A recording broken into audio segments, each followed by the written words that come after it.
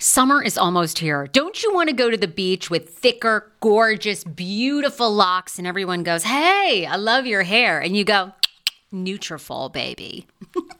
Something along that lines. Well, take the first step to visibly thicker, healthier hair. For a limited time, Nutrafol is offering my listeners $10 off your first month subscription and free shipping when you go to Nutrafol.com and you enter the promo code TSFS. Find out why over 4,500 healthcare professionals and hairstylists recommend Nutrafol for healthier hair. I recommend it. I've been taking Nutrafol for years. It's how I got my hair back thicker and not falling out in chunks after I had KJ. Now it's your turn. Nutrafol has been on with me for years, and that's because you all continue to buy, and it really works. I love it. Now it's your turn to love it too. Nutrafol.com, spelled Nutrafol.com with the promo code TSFS. That's Nutrafol.com with the promo code TSFS. Do you enjoy playing relaxing puzzle games on your phone? I do.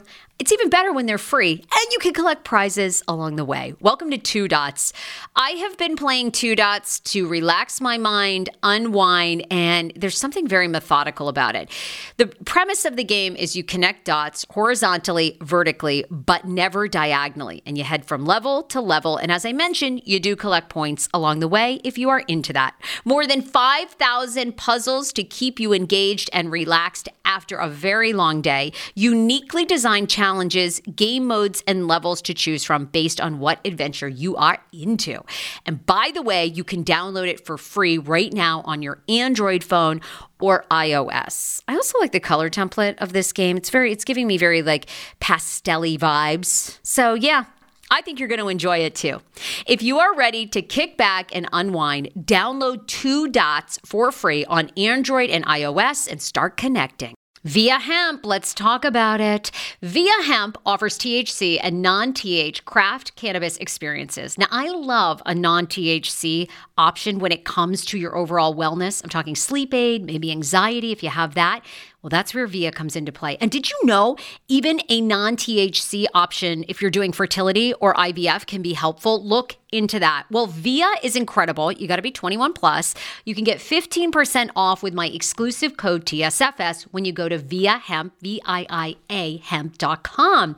They have all kinds of lifestyle products. And like I said, the best part is with the THC or without, so you don't have the buzzy. Don't you love my cannabis lingo? I mean, the buzzy. Anyway, I'm unique. What can I say?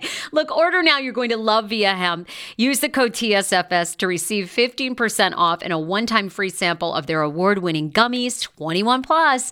That's viahemp.com, and use the code TSFS at checkout. Support the show. Tell them I sent you, and enhance your everyday life with Via Hemp.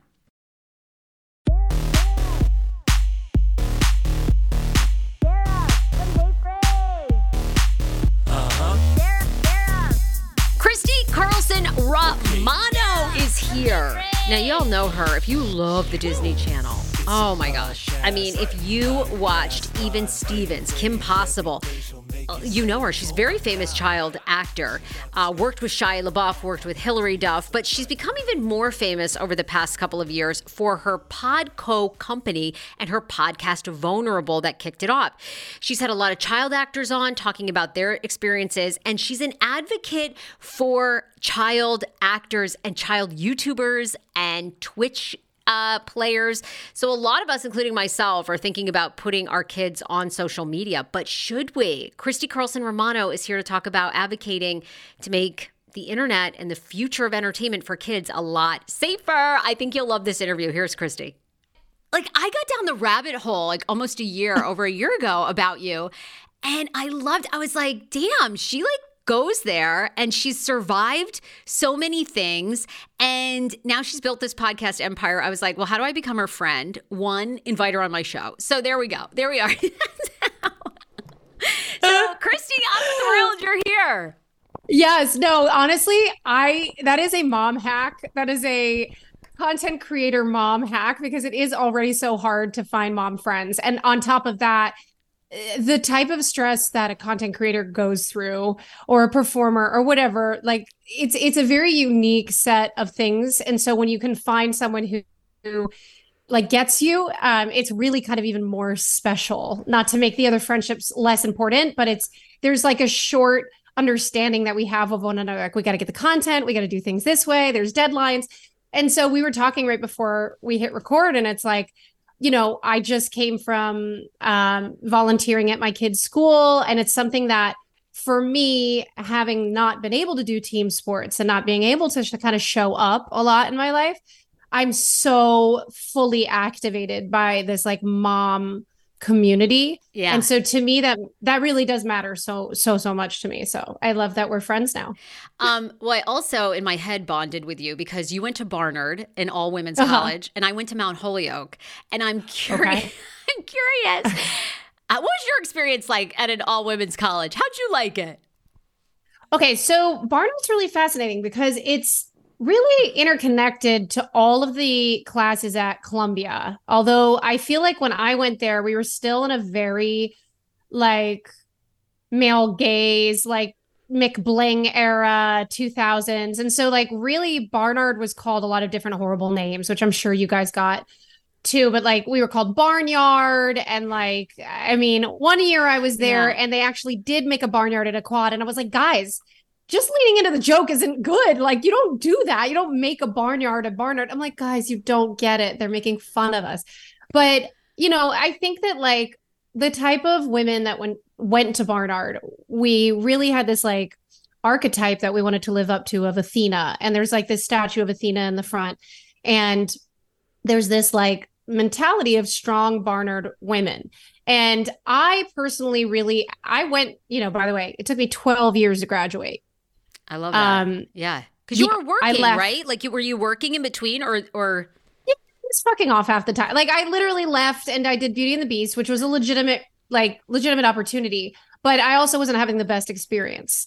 And so when I left and came back at 26, it was because I hated LA and I couldn't, like, I had a horrible broken heart and I just wanted to like escape LA. And so even though I had like some bad memories of going the first time straight out of Disney, I was kind of like, okay, let me reapproach this as a 26-year-old. But I was still very much an active drinker and I wasn't really focused on my studies. By the time I went back at 30, mind you, I was married. I had met my husband when I was 26 that year, that second time I went back. And it was a really positive experience. But by the time I got back at 30, I triple course loaded everything. Wow. I knew I wanted a film degree. I knew I wanted women's leadership. And I just like didn't worry about grades. And I literally within a year and a half, I was like done with it. I love that. I mean, I went to Mount Holyoke, which is all women's, and there's tea underneath that. Let's unpack it, Sarah. Go for it. Oh, I was like depressed the whole time, and I actually had to go to Ireland my junior year, more because I always really wanted to be like a radio DJ and talk show host, and I don't even know how I ended up at Mount Holyoke, to be honest with you. I don't know. I feel like I went to like toured like the Seven Sisters school and I was so inspired by this like women empowerment school, and I kind of had a lot of guy friends in high school, so I was like, I'm gonna bond with women. When I went there, though, the women were so smart. I mean, I was the dumbest fucking person there. I was so stupid. No, really. And like, I ran the radio station. That's all I wanted to do. These women were like doctors, dentists, like they spoke 4 languages. I was like, guys, I'm trying to be the female Jerry Springer. Like, I did not fit. Like, that was really what it came down to.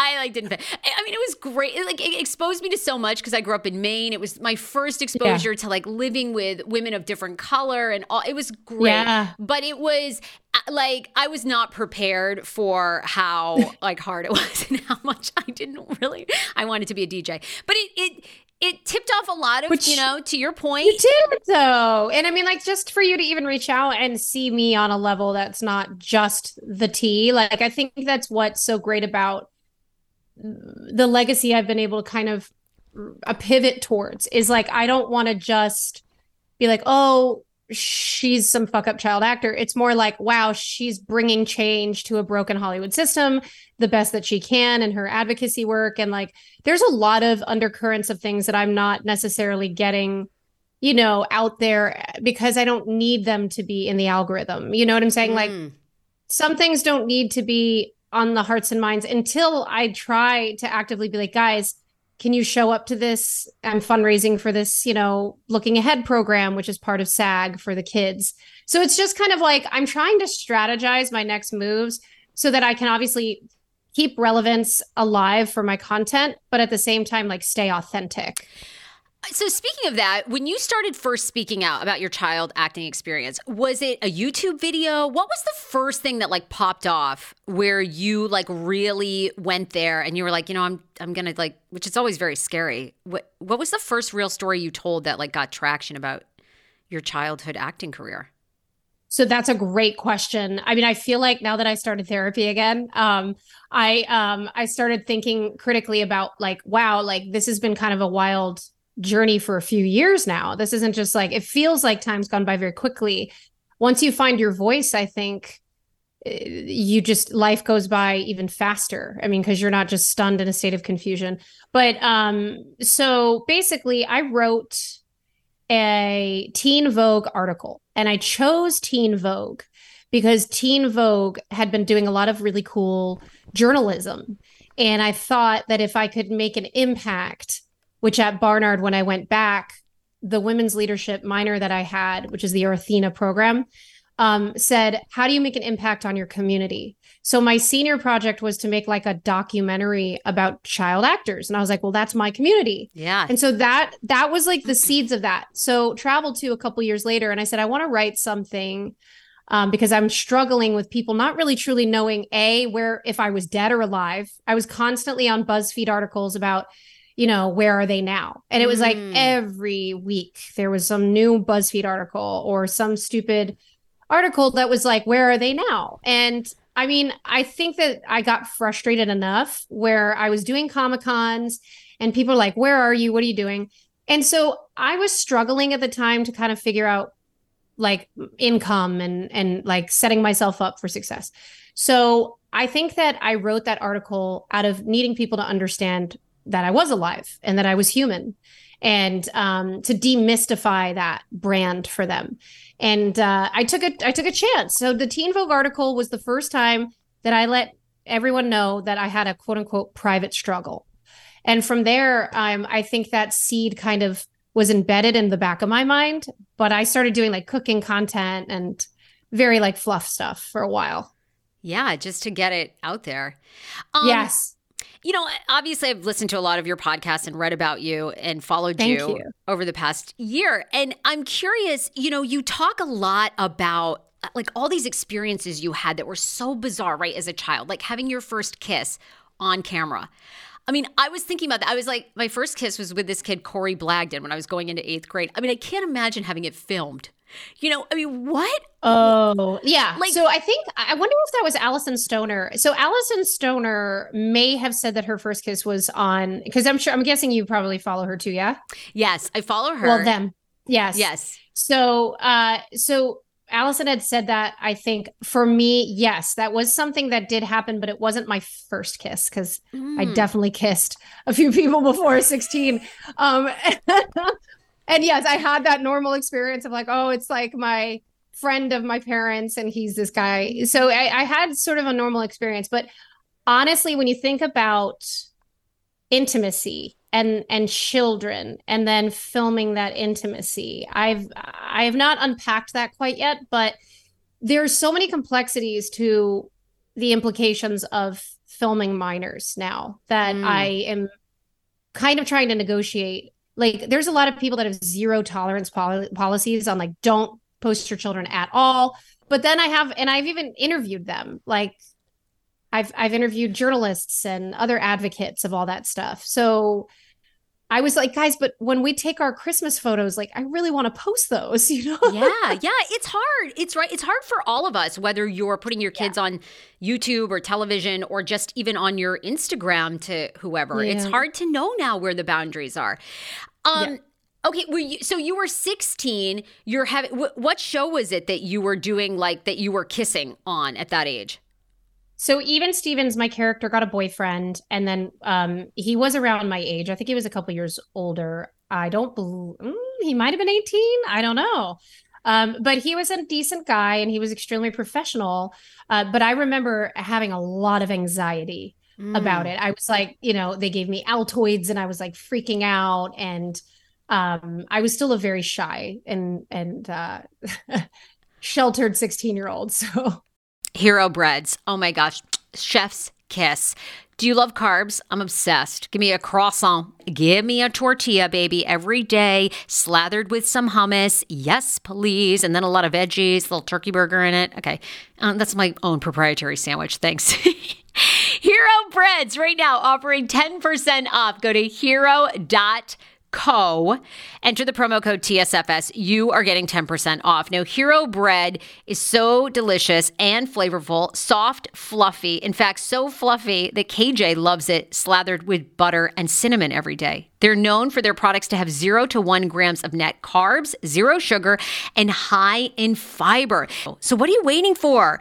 Don't give up being a breadhead. Hero Bread is offering 10% off your order. Go to hero.co and use the code TSFS at checkout. That's TSFS at HERO.CO.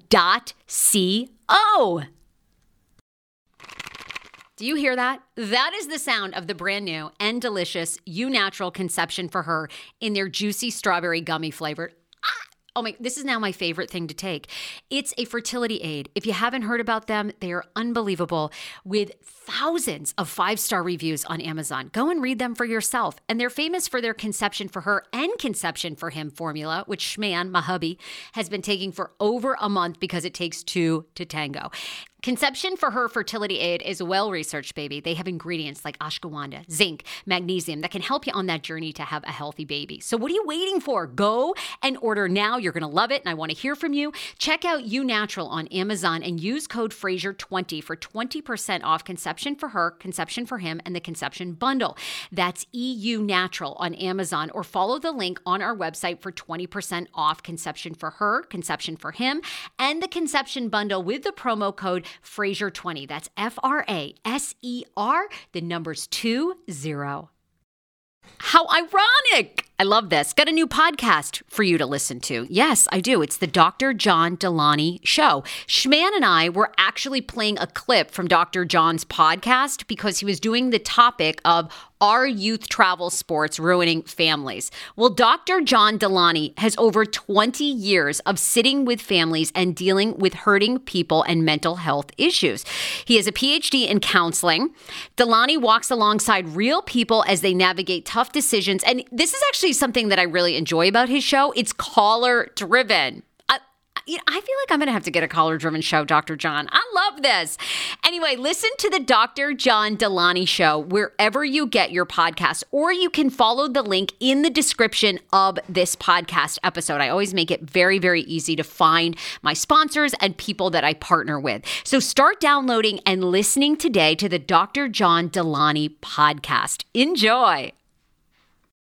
10 years ago, I lost 60 pounds mindful eating, and today I have kept the weight off. I never think about food. I never count calories. Honey, I don't even use one of those darn trackers or apps. I live with food freedom, and I want that for you if you are ready and you want it. And that's where My Optimal Body comes into play.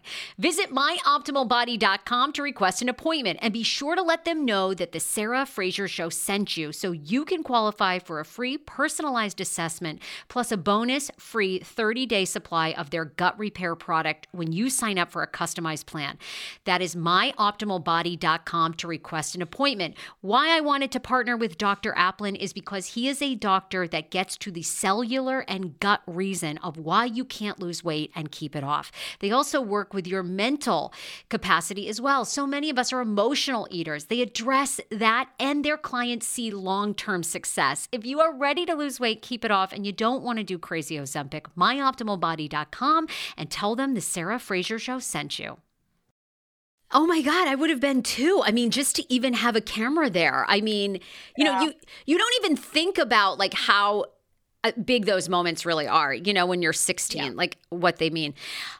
Looking back, what do you think? Because obviously you came up like way before the Me Too, Time's Up movement. I mean, all that, right? We've seen a lot of change in advocacy, still a long way to go. But looking back now, what was the most strange moment? Because, I mean, you were constantly auditioning for probably mostly male executives at Disney for these shows. I mean, Yeah. Was there ever like a really bizarre moment where you were like, now you're like, wow, I cannot believe they asked me to do that, or like my parents were okay with that in this audition? Like, what was there something that stands out? Yeah, I think that well, a couple things. Even when I was before Disney and I was in New York City, we had to turn down this audition for what ended up becoming Devil's Advocate, because in the beginning of Devil's Advocate, the actress that got it is Heather Matarazzo. She's like a fantastic actress, but she had to recount what happened to this predator, and it was horrifying, the script. And I believe Allison talked about some sort of an audition they also had where they were, having to talk about being kidnapped and assaulted as a minor. And so my dad stepped in because he was a quote unquote protective Italian father, but really it's like, I think any parent that shouldn't even be questioned, was like, she's not doing this. And my mom fought him because she was a part of, already indoctrinated into sort of this like toxic Hollywood system of like, if she doesn't do this, we're non-compliant. And if we're labeled non-compliant, and this is a really great opportunity, like it became almost like, the more my daughter's willing to do in an uncomfortable space, the less competition there is. And so for people to maybe not connect those dots, but say, well, how did they get there? How did they get to become a train wreck? As Allison calls it, like the toddler to train wreck pipeline. Yeah. And it's really by there's a lot of consistencies that I think as a group of people that are trying to advocate for change, we're all coming together and being like, okay, we all know we have a shared experience, but like, how do we actually do the work to show the statistics of this? I'm curious, like did you have any like resemblance of a normal childhood? Like, did you go to middle school? Did you go to high school? Did you go to prom? I mean, then were you acting in between, or like, was there just always a tutor? You never really like, what was your experience like? So I didn't get famous with one job, AKA like big break thing, until Even Stevens. And I had done the pilot at 14, but we got our first pickup day of shooting at my 16th birthday. So to me, I was already college minded, and, I was kind of already the person that I would be.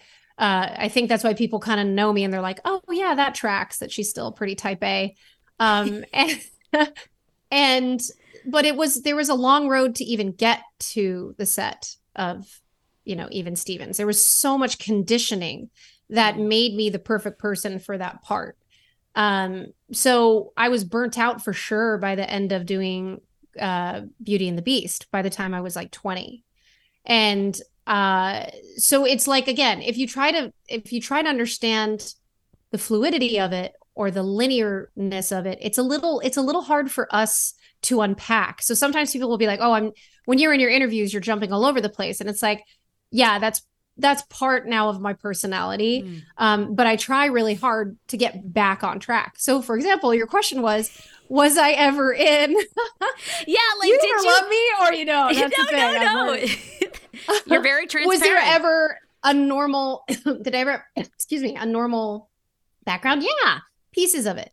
So like, I was luckier than most. My mom knew that education was vital for me. And so she made sure that I did go to college. Most people needed emancipation by the time they were 16 and didn't even want to talk about the word college. They wanted to just make, they wanted their GED. So a lot of people would get their GED, and that was a big flex. Emancipation and your GED would be flexes, because then you wouldn't have, schooling hours, and you wouldn't have, but as I know Allison has said in their podcast called Dear Hollywood, a lot of people are lacking basic work level skills at that point and really can only be one thing after they grow up, or they don't have money management skills. And I mean, there's tons of these kids that are now hugely famous that I hope fixed their reading issues, but they were not literate. Like, they could not truly sit down, write an essay, like get into college. Like that wouldn't have been possible for them, just based on the studio teaching environment is not really that regulated. Let's put it that way. Oh my God. What's it, look, I came up in radio in DC, famously left, worked with this incredibly toxic co-host who unfortunately died from a drug overdose a couple of years ago. And, the environment there was, literally after I got the job, they said, congrats, it's not show friendship, it's show business. And they treated us like that forever, for 6 years. And it took me years to be deprogrammed from it. But I found that I speak up too about my story. I've told it and had other people who have left that show come and tell their story. But there's a level of almost blacklisted when you do talk about it, I'm wondering, I mean, Disney is huge, the networks, you've been vulnerable, your podcast has been vulnerable, you go on other shows. Do you feel like you're like in a way blacklisted from the industry now? Do you even care? Or do you feel like, no, you're not. Like you can still say this and still be auditioning and working. Wow. Okay. So that's a fantastic question. I think that for so long, I had the assumption that blacklisting was a real thing. But the fact is, when we see that Jared Leto is still a huge star and, mainlining at like ACL here in Austin, it doesn't matter how, like, granted, women are persona non grata way faster than men. But if you look at this Kardashian effect, there is no negative press. As long as I have an influence, that's all that matters.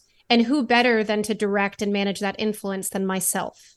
So I am truly coming from a place of empowerment in that you've probably already been able to experience it from doing your own thing and having dealt with that past toxic work environment, where I've been able to come into my own, and the empowerment that comes with that. Only a few people can truly understand that when you pick up the microphone and just start being yourself. And that's almost like you take the pill and you're like, I can't unsee this anymore.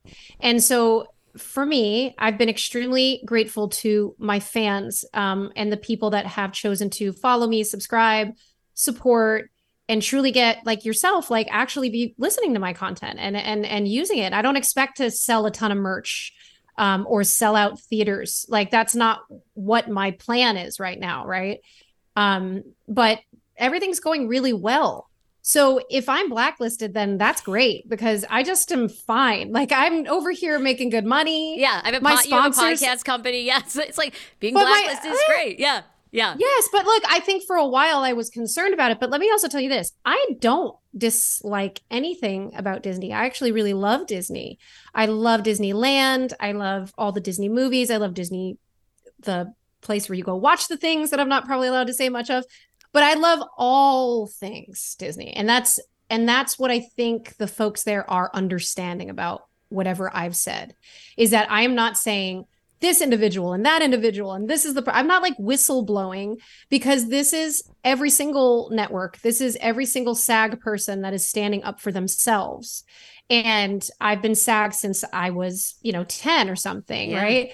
And so because of that, I'm really just the face of a larger problem. And I think that representation is resounding in the strike that we're currently seeing. And fortunately, I don't feel like the strike is truly tackling the issue of mental health for children. And I think that's a lack of foresight for them, because this is a perfect opportunity to bring them into that conversation, because they pay just as many dues. Oh, yeah. Yeah. So if you pay just as many dues, why are you getting treated? It's kind of discrimination when you think about it. And they don't have a voice because, again, their parents want to be compliant, and that's like that's their go-to.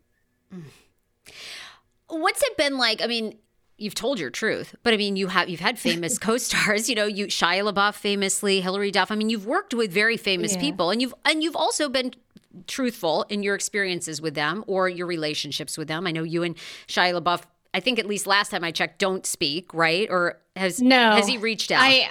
No, he hasn't. Honestly, I think because so much time had gone by and we weren't really friendly after the show ended anyway. I just think that it was one of those things of like, oh, I worked with her.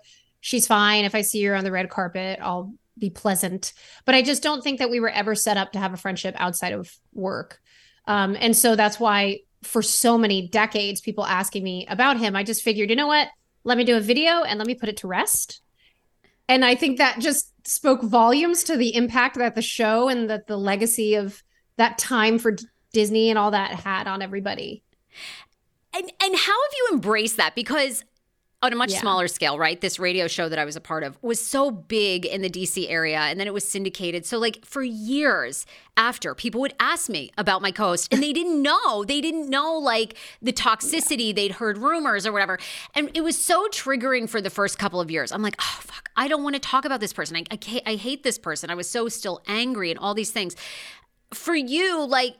Is it, but now, I mean, this was 10 years ago that I left the show now. Now I appreciate how much people loved it. Like it was their escapism in the morning. They looked forward to it. They didn't know the back dynamics. And my co-host, it was sad what happened really because he was so mentally ill and didn't get the right treatment that, you know, he was hurting too. We just didn't know it because we were so young. So does it bother you like people continue to bring up these famous actors that you worked with or these shows? Or now are you at a place where you're like, I'm cool to like, I get what it means to the audience? Or is it in between? Yeah. I think that it was I think that as people were watching my videos, I was healing. Because for so long, I felt like I couldn't speak my truth. And so because I just started just talking like the camera was my best friend, I think people started to relate to me on a really human level. And so if people bring it up now, I think they kind of already know how I feel. Intuitively, I think they're like, oh, this is like her whole brand. I don't know what it is because it's not like every single one of my videos has millions and millions of views. I don't expect people to think of me as a celebrity. In fact, I don't identify as that. I'd much rather consider myself as like a host and a podcast person and like a content creator, all those things now.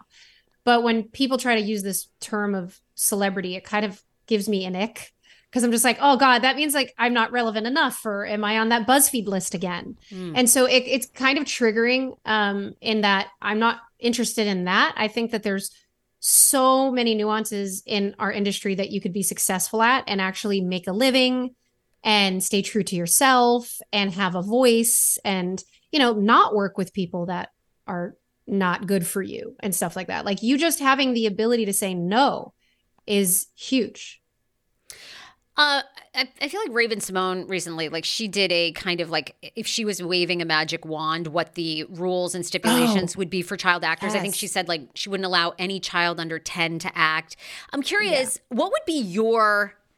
Like if you were running the SAG-AFTRA, our union department's child acting, like what would be your rules, stipulations? What would you like to see happen? So Raven went on I think it was the Viall files. Is that how you say his last name? Nick Viall. And you would know, you're a reality girly. Yes. I love all things reality. I never listened to Nick's shows, but yes. Okay, great. So I just saw the clip and I was like, oh, that's really, you know, that's interesting. I wonder like if Christy feels the same or feels... I commented under Nick on that post. And I was like, this is fantastic. And Raven actually commented on another post I did. And she was like, hit me up because this is a big thing. Now I haven't been in touch with Raven. I think I've actually reached out to her wife. And we haven't been able to link up yet about her actually joining this movement that I've been spearheading with Allison Stoner and a few other really great individuals, including the Looking Ahead program. So if people don't know about the Looking Ahead program and they're still listening because they're not bored by all this, the Looking Ahead program is 50% funded by SAG. It's SAG's only representation for children in the arts. Lumi is finally a sponsor of the podcast. Have you guys heard of Lumi? I'm obsessed with this brand because they have a deodorant that you can put anywhere that you have body odor. I'm talking your pits, your hoo-ha, your behind door, and it lasts for 72 hours. Have you guys seen their commercials? I was obsessed. I reached out. I was like, Lumi, I have to work with you. My audience will love you. They also have these cucumber wipes. So if you have like any like breakthrough odors, I guess, like you can take them with you. I think we all know by now I have horrible BO, but not anymore thanks to Lumi. Treat yourself this holiday season. You're getting a heck of a discount on their bundle package. And look, use Lumi products and tell me if you like them as much as I do. No, I wanted to work with them because they're also paraben free. They're baking soda free, so they are perfectly safe. And as a special offer to my Sarah Fraser Show listeners, to all of you guys, new customers get $5 off Lumi's starter pack with their exclusive code and link. And for a limited time, returning customers can get $5 off their next purchase of $30 or more too. Use my code TSFS at lumideodorant.com. Thank you, Lumi, for making the holiday season smell a whole lot better. You better believe it. So you guys, for a limited time, returning customers can get $5 off for the next purchase of $30 or more. If you're a new customer, $5 off the Lumi starter pack. Just go to lumideodorant.com. Use the promo code TSFS at checkout and tell me if you love this pit deodorant, this coochie deodorant. Yeah, we're here for you, Lumi. So now your pits and coochie smell nice, but you need your face to be on and popping too. And hello, I am all about reversing the aging because I'm not getting Botox. You all know I am going to have my rainbow baby. That's how we enter OneSkin. OneSkin is the world's first skin longevity company. OneSkin addresses skin health at the molecular level, targeting the root cause of aging so skin feels and appears younger. Now, I'm using their moisturizer. I've had great success with it. I love it. Doesn't have a strong fragrance. Their OS01 face, their topical supplement. It's time to get started with your new face, eye, and body routine at a discounted rate today. Get 15% off. I wanted to get you guys a good discount. This is a good one. Get 15% off with my code TSFS at oneskin.co. That's 15% off oneskin.co with code TSFS.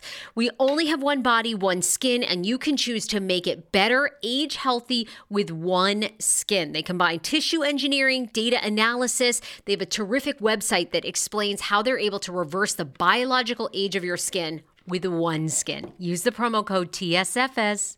And when you think about how much money Hannah Montana made, the studios, and you think about how much money any of these, things make, it shows you just how important these actors are to big business and how much merchandise flies off the shelves. You know what I'm saying? So it is really big business. And these kids are also the role models to children, right? So based on what they end up doing off of set, their mental health directly affects your kids, everybody's kids, because they're like, well, so-and-so made a TikTok,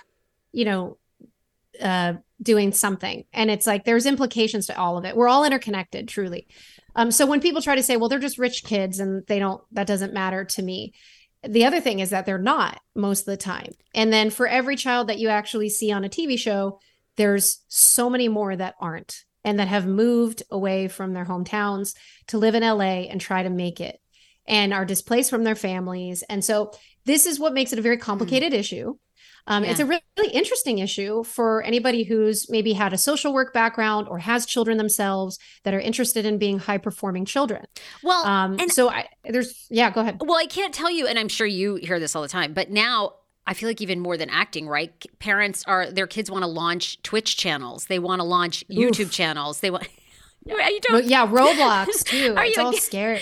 Are you totally against? Yeah. I mean, look, I'm from Maine. I go back. I mean, I have family members that have young kids that these kids are into esports and they want to film them. And look, it's enticing. It's enticing for me to want to put my son, because kids sell. They really do. And kids want to watch children. So it's even beyond, TV now. I feel like now you can shoot your own kids' show. Yeah, it's new media as a whole, and the implications of that. Well, and this is the problem, is when you think about just how outdated this is why I'm pushing for us to do the statistical work. Because if you knew that 85% of young performers have mental health crises at some time in their lives, would you put your child into this world?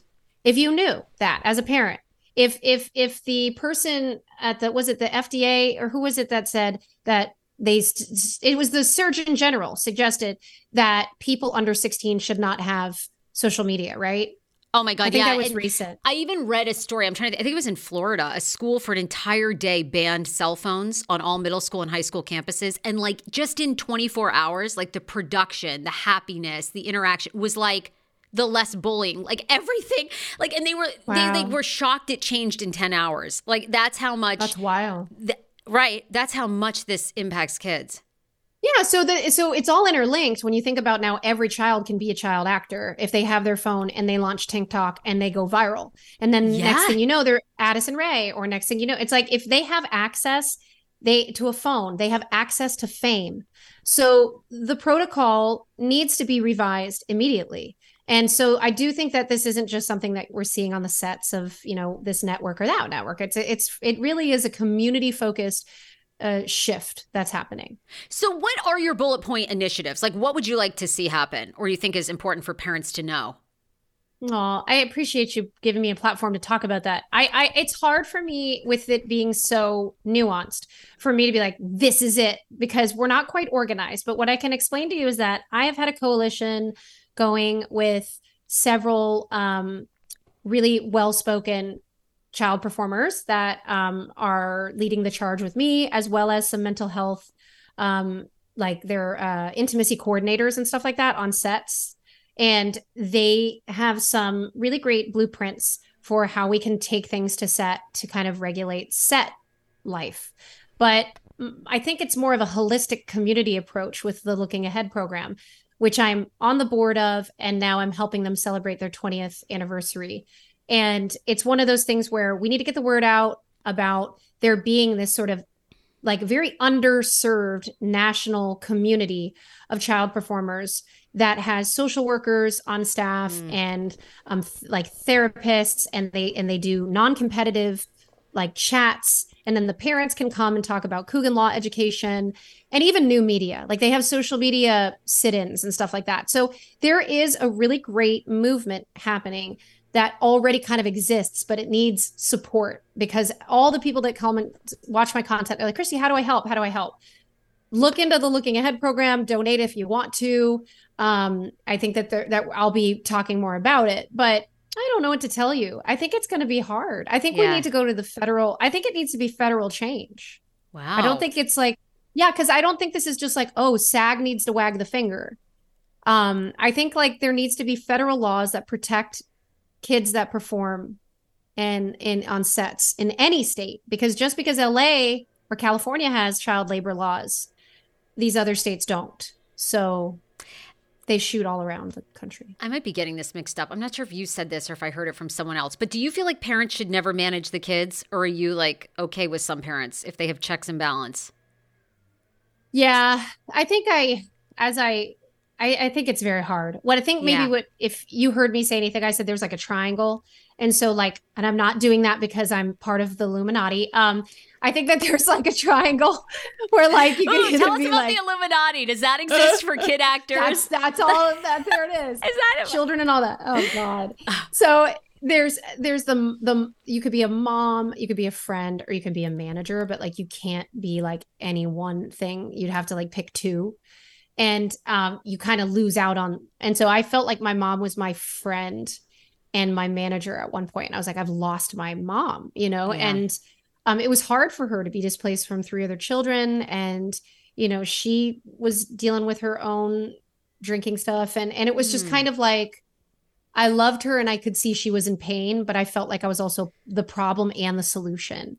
And so I just think that these parents are being groomed to be compliant. And I think that's the worst case any parent doesn't even realize, right? So yeah, I think they need help too. I do. I'm realizing that I think that that's important that they stay in the picture. You can't just take them away. I mean, look, you have insight that most of us do not have. I mean, do you look at like Lynn Spears and Jamie Spears, like Britney's parents? I mean, do you have some empathy for them? I mean, in a way, like they were plucked from nowhere, Louisiana. Right. They come to, Florida, they go to Orlando, suddenly like their daughter, and they have these other kids and they're trying to keep their jobs. They don't know if it's going to work out. I mean, Amanda Bynes' parents, I mean, do you have like you actually went through it with parents that managed you? I mean, do you look at these parents because they get no sympathy right now? I mean, maybe Amanda Bynes' parents a bit, but I mean, yeah. Like, do you see them with a different hat on than we do? Yeah, I think that anybody who's had a stage parent, even if they were a high performing child, right? So like I went to professional children's school in New York City before I went out to work with Disney.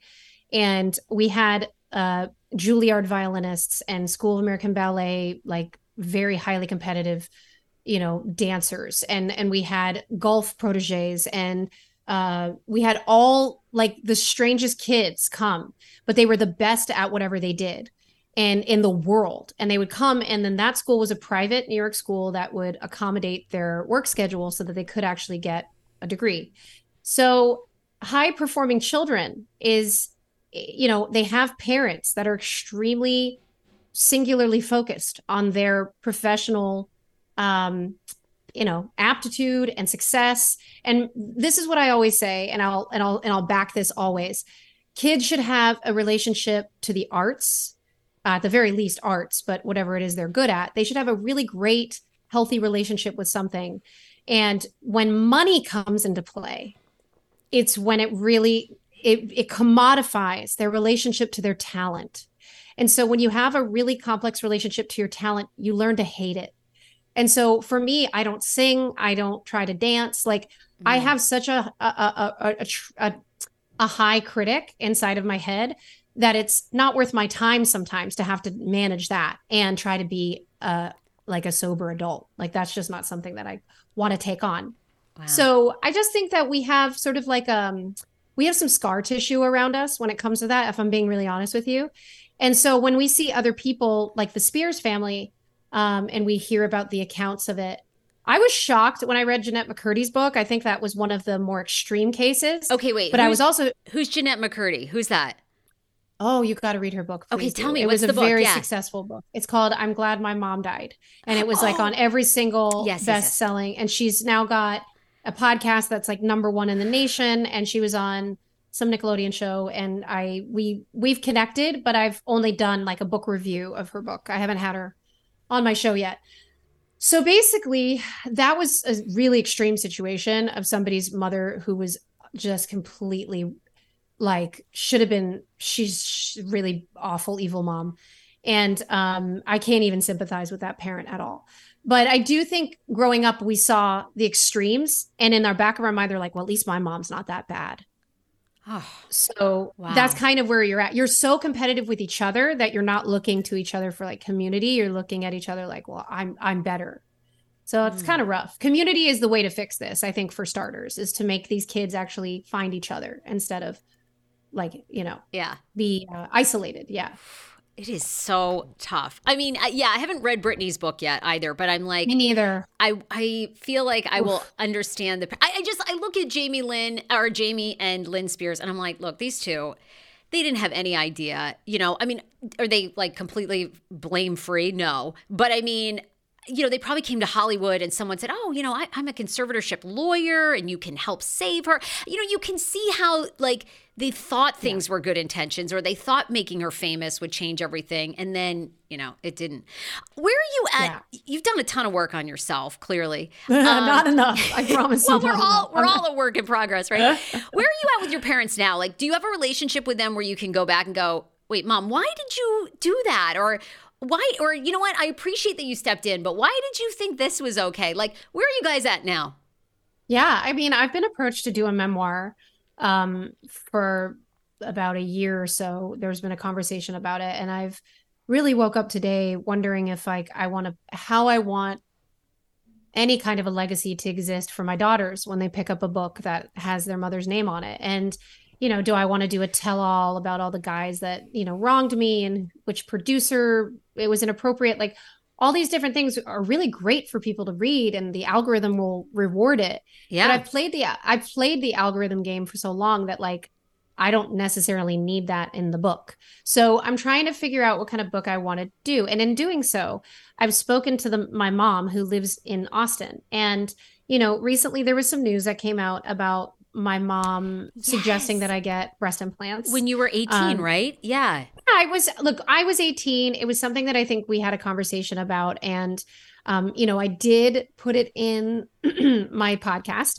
and I didn't realize, even though I put it in my social media, that it was going to be the thing that everybody chose to take out of this interview. You never know what they're going to pick up. You never know. So, and I did. That was everywhere. You were the Daily Mail and in the world. In the world. My mom calls me from that interview. My brother called me, actually. My brother called me and he was really disappointed. And he was like, why are you making this your business? And I was like, dude, this is my truth. This is the conversation that happened. And I don't think, we need to go further with this, but I understand this must be triggering for him. And so I'm not, sharing these feelings in a vacuum, like in a bubble. This is really, truly like impacting a lot of other people. And so I do think that's partially why some people don't speak up until they're in a place like with Britney. It's like, why wouldn't she start to speak up? It's only in her benefit to finally let everyone know who she really is. Right. So I'm struggling with what I want to do next with that. But I will tell you this. Whatever I choose to do, I'm showing up because that's a part of my sobriety journey too. It's like, I don't make commitments. It's very rare. I'm not saying 100% of the time, but I try very hard to honor my commitments and the best that I can. So if I'm going to be authentic in a book, it's going to be because I really gave it some thought. So tricky. It is tricky, right? Like you do have they're your family and clearly your mom has feelings about it. I mean, the story ended up being you did have the breast augmentation, right? And you did. Well, I want to get my boobs done, so I'm. I'm like, but this is what I'm trying to say. It's like it's totally. I'm like I actually want to get a boob job, so you did it, and it's fine. But it was fine. It was the best decision I ever made. Honestly, it was really like it was. I never regretted it for a day. I think I might have mentioned it after I said that part. Yeah. But it was the clip that I chose to post that made the news. And so my mom's picture was all over page 6. And so it was concerning to people. And I was just kind of like, okay, well, this is kind of part of it. This is part of all of it. I know. And so it sounds like without your family somewhat, would it be participation or just like understanding you wouldn't go through with a memoir? Want your life back? Order Hungry Root. It's actually as simple as that. Truly, Hungry Root is the best meal kit service I have ever worked with because they have meals that take 12 minutes. Guys, if you are a busy mom like I am, KJ now just started swim lessons. And on the night that he has swim lessons, we're not home until 6. I'm trying to make dinner, trying to get him rested and down for bedtime. When I see that number 12, and I know in 12 minutes I can have a healthy meal, I'm turned on. All right. You will be too. Hungry Root's website, so easy to use as well. You just go, you can type in a type of cuisine, or if you like chicken, or you can do preset where you tell them you're vegetarian, keto, or you're a meat lover. Right now, get 40% off. My listeners are getting 40% off your first delivery and free veggies for life. Just go to hungryroot.com/TSFS and get 40% off your first delivery and get your free veggies. That's hungryroot.com/TSFS. Don't forget to use my link so they know who sent you and get 40% off right now and free veggies for life. I will go through with a memoir. I just don't know the tone of it. Do you know what I'm saying? Yeah. Like, is it going to be sassy or is it going to be more like self-empowering? Like, I would really rather people take more of like an empowering thing away that might even help future generations of people, like read it as a guidebook. Yeah. But it's hard to negotiate these things. I know. And people do always want the tea, right? They want the dirt. They want the dirt, right? And that's why Britney's too has done so well, right? We learned all these things about she and Justin Timberlake that we thought we knew, now we know. I mean, it's like wild. I was also thinking about you because we just had the 1-year anniversary of Aaron Carter's passing. The day he passed, he was supposed to do your show.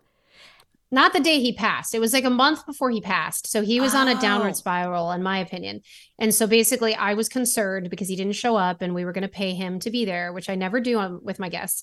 But I was looking forward, truly looking forward to. Oh my God. Yeah. You guys would have had, I was going to say, did you know him? You would have a lot, I'm sure, to talk about. I guess we'd met doing like, I did like a Six Flags tour with Raven. And I believe he was part of that tour. So like, I think he'd been in my back of my memory. Like I'd met him several times because when I was on the phone trying to book him with his manager, he was like, "Hey, Christy." And he was like in the car and like, so yeah, I mean, look, it was very sad. It was a very sad, humbling understanding of, when anyone who passes in the child actor community, I think we all feel it. And I think we could try to pretend like we don't.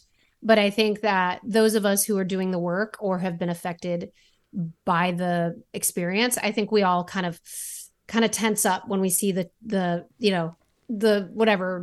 tagline in the news. And it's just like, God. Okay, one last question on this, and then I want to move on to you being like such a businesswoman. But what okay, what is it that stunts child actors so much? Is it just what's like the biggest thing, do you think, right? Because you look at like Michael Jackson, right? Who never really so talented, but never really matured beyond like 13, really. I mean, the guy was like, and you see this, I feel like, in a lot of child actors, I mean, if God forbid they don't pass from like addiction or they have such mental health things, do you think it's just like being hypersexualized? Do you think it's like a combo? Do you think more than anything, it's the fucked up relationship that you develop with your parents, because there's just seems to be a level of that? Is there like one thing you would say is the leader in causing child actor distress as adults? Yeah. I think it's them not having perspective. So a lot of what it is that they stay in the fame game and they stay in LA, or they stay in the one place because that's where they're supposed to be. And so I think it's that they've never fully tried to step away. And I think that, you see it with like the Harry Potter kids, like Emma, God, I was to say Hermione, but it's like, yeah, right. I know whoever the actress is. I know. Oh my God. Why am I? Now I got to Google. She played Belle. I'm the worst human being. No, I don't know. I never look. Please. I was going to say Emma Roberts, but it's not. Oh my God. Cut this out. No. Oh my God, please. My audience knows. I never get anyone's. I do a whole show with some like Emma Watson. Funny. Yeah. Emma Watson. So Emma Watson. And I kind of see sometimes that the British, like the famous British kids, seem to have like, I don't know, they seem like more well-adjusted or something, but. Oh, that's interesting. Right? Like it's interesting, but the kids that are kind of stuck in La La Land and kind of have to become something else almost immediately, and then they do become hypersexualized. I think that perspective is key. So the one thing that saved me was going to college. I think that it wasn't the best experience, but that's okay. And that it really taught me how to have some grit and some resilience. And so this isn't about being famous. It's about living your best life. And so I do think that the kids need to be taken, at least for like a gap year, and just like not be famous and not be working. It's like, these are little minds, and they need to be nurtured. You need the opposite of the Amish Rumspringer. You know what I mean? You guys need you need the way. And I moved to LA a year and a half ago. And I'm obsessed with Los Angeles. But I say to myself, if I had moved here when I was 21, I'd be dead. I'd be dead from a cocaine overdose. I would have been a prostitute. I mean, I would have been a sugar baby. I would have like blown everybody. It would have been awful. Like, because like what it's like to have fame. Like I've only experienced it on a local level in DC, and everywhere you went, you got free stuff and priority seat. You see how like, wow, if that's magnified, oh my God. And you're young. I mean, it's so confusing. It's not good. You shouldn't. Yeah, good. You need to have perspective. And the only way to have perspective is if you don't have it all the time. Yes. Did you always want to be a businesswoman? You now run Podco. You have multiple podcast shows. She's a pod queen. Were you always good at business? Did you want to do that? It's funny because I had a really supportive crew on Even Stevens. And they always told me that, Christy's going to do business things. She seems like such a business lady. And like, I was such a burnt out mess for like all my 20s that I didn't ever see myself as somebody who could truly be a mom, or like much less a house owner or business owner, anything like that. I just couldn't identify with that level of thriving. And so when my husband and I finally met and we decided to have kids, and that whole beautiful evolution happened for me, it was so great to start working in social media. I had such a sort of like a baptism of like growth, and like, wow, I can like truly like just be myself, and that's okay. I can share what I want. And yes, there's some fallback on some of that, but I did that. I take accountability for that. And it's like, sort of, I think it's like what they call like a strong moral inventory or something like that, where you're like, well, I did talk about my mom and my boob job, and like, that's what it is. Yeah. So anyway, I'm again, not perfect, working on myself, going to therapy right after this. But I'm happy to have launched this podcast company. This is our first year. Yeah. And it's why, but really, and you're doing a great job. It's a lot of work. Like, I'm also curious, like, your biggest mistakes so far. Because, I mean, my show's 8 years old. I've made so many, mostly in paying, people who I thought were going to be great producers or marketers, and they didn't do shit. Like, I realized that most of the marketing is me. But anyway, that's like that's my own bias. But I'm wondering, like, no, it's not. It's not. It's the same for us. I think that's part of it. It's like you need to hire lieutenants that can like truly guide. And it's so hard to find people that are willing to do that, especially with the way people kind of don't, they're not super hard workers these days. There's a lot of work ethic issues since COVID. And I think a lot of people are just kind of confused on kind of where to put their efforts towards. But again, I do think that it's hard because you want to pay people a livable wage. You want to be a fair work. But you're still a small business. It's so difficult. Right. Yes. And you find young people that want to be paid this exceptional amount. And it's like, but they also don't show up. Like there's young people. Well, we've been lucky to have a really great young person in our social team that's really shown up for us. And she's in LA and loves LA. And so we've been lucky I do have hope for the future. Let me just put it that way. Because I do think that there are always going to be ambitious people out there. They're just built that way. They're born that way. They're hard to find. So I guess what it is when you find the right people, you have to take good care of them. It's hard too going from being an employee to the employer, isn't it? Like I found that it's hard for me to be a boss to people because I love when I work for someone, I chit chat in the office. I'm besties with everybody. But when I'm the fucking boss, it sucks. Like I don't want to be friends with any of my employees. No, it sucks. It does. I know. But I think, so yeah, this year has been wild. It's like we've got 7. So we had like, how many? We had Wizards of Waverly Pod, Ned's Declassified, Vulnerable, Big Name, Fuller House that we had. And huge show.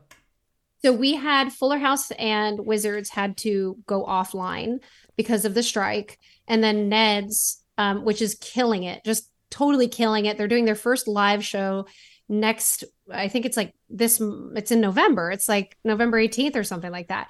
And they're just doing so well. And then they were able to pivot to do something where they're talking about their lives instead of the TV show. And then Wizards got the okay to start up again. So they're starting up again.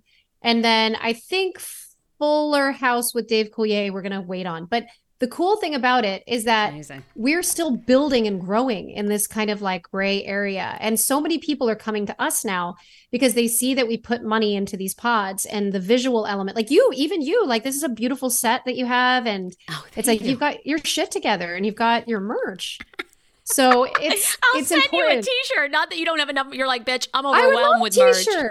No, give me a t-shirt. I'm sending Christy one. A t-shirt. Okay, wait. We only have like 2 minutes left. In 2 minutes, tell me, because I've been conned by so many psychics too, girl. I could thing. No, you have? Yes, I could relate to you on so many levels. I just we're gonna be friends. Walk into Fox 5. I was a longtime contributor at Fox 5 DC. I had her walk in. She walked right up to me and she's like, "You're going to LA. You're going to be in this big building. You're signing a very big contract. You need to call me." And I can't remember. She said something about there's something going on with your neck. There's going to be some injury. Anyway, I call this woman. Of course, you got to pay before you get the reading. Give us your credit card number, do the whole $200 or whatever. And then she goes, "There's something with your feet." And I don't see a building. I'm like, okay, I have been. That was just one. That was just one. I've been conned by numerous ones, but I love that you spoke out about this. Tell me in 90 seconds about your con artist, just psychic experience. So I was approached by somebody at the stage door when I was doing Beauty and the Beast, and I wanted some answers in my life because I was just looking for everything and anything. And this person just took me for tens of thousands of dollars. And I thought if I bought this crystal, that the crystal would essentially heal everything and bless my life. And I woke up after I gave her the money and I was just like, oh my God, what did I do? So I do think that there is a spirituality out there. And I do think that there are some people that can be mediums. I just went on a podcast of James Vanderbeek's wife, Annie Vanderbeek. Is it Annie? Really? Okay. Yeah. Who James, of course, famous medium, right? Or psychic. I'm not sure what he calls himself. James right? is? Oh, no, I'm sorry. Not James Vanderbeek, the actor. Never mind. I'm thinking of another one that used to be on. He used to be on Oprah's show. It was like James Edwards or something. Sorry. James Vanderbeek is the actor, the star. Okay. You went on her show. Yes. And so I went on and her girlfriend are mediums and psychics. And so I talked to them about this. And it was really fascinating because I was like, guys, I just want to be very honest with you about how I'm sort of don't believe and like I've had really bad experiences. And so I do think that there's a spectrum of spirituality that some people are gifted, and if they're gifted, they have to deal with those gifts in a way that's like not authentic, but they have like a code. And so when people are reaching out to you and trying to get like big money grabs, I just don't think that's really valuable. I think like you have to make your own truth in life and it's your own inner work. And there are people that help guide you for those inner answers that legitimately deserve money, but yeah, I always feel like if the psychic world really existed, isn't our destiny all written? And wouldn't they all have a same reading of us? You know, like why do you go to a different psychic and it's a totally different reading? Anyway, you'll have to come back. That's a good point. You've got to come back. We have to talk about the Illuminati in Hollywood, if Scientology ever recruited you. We've got to talk more about your podcasting business, psychics. Christy, Carlson, Romano, I've been a big fan, and Vulnerable is the show I listen to, but you have many, many more. You can follow her on Instagram. Thank you so much for being on. Of course, Sarah. Thank you. Loved it. Loved it. Loved it.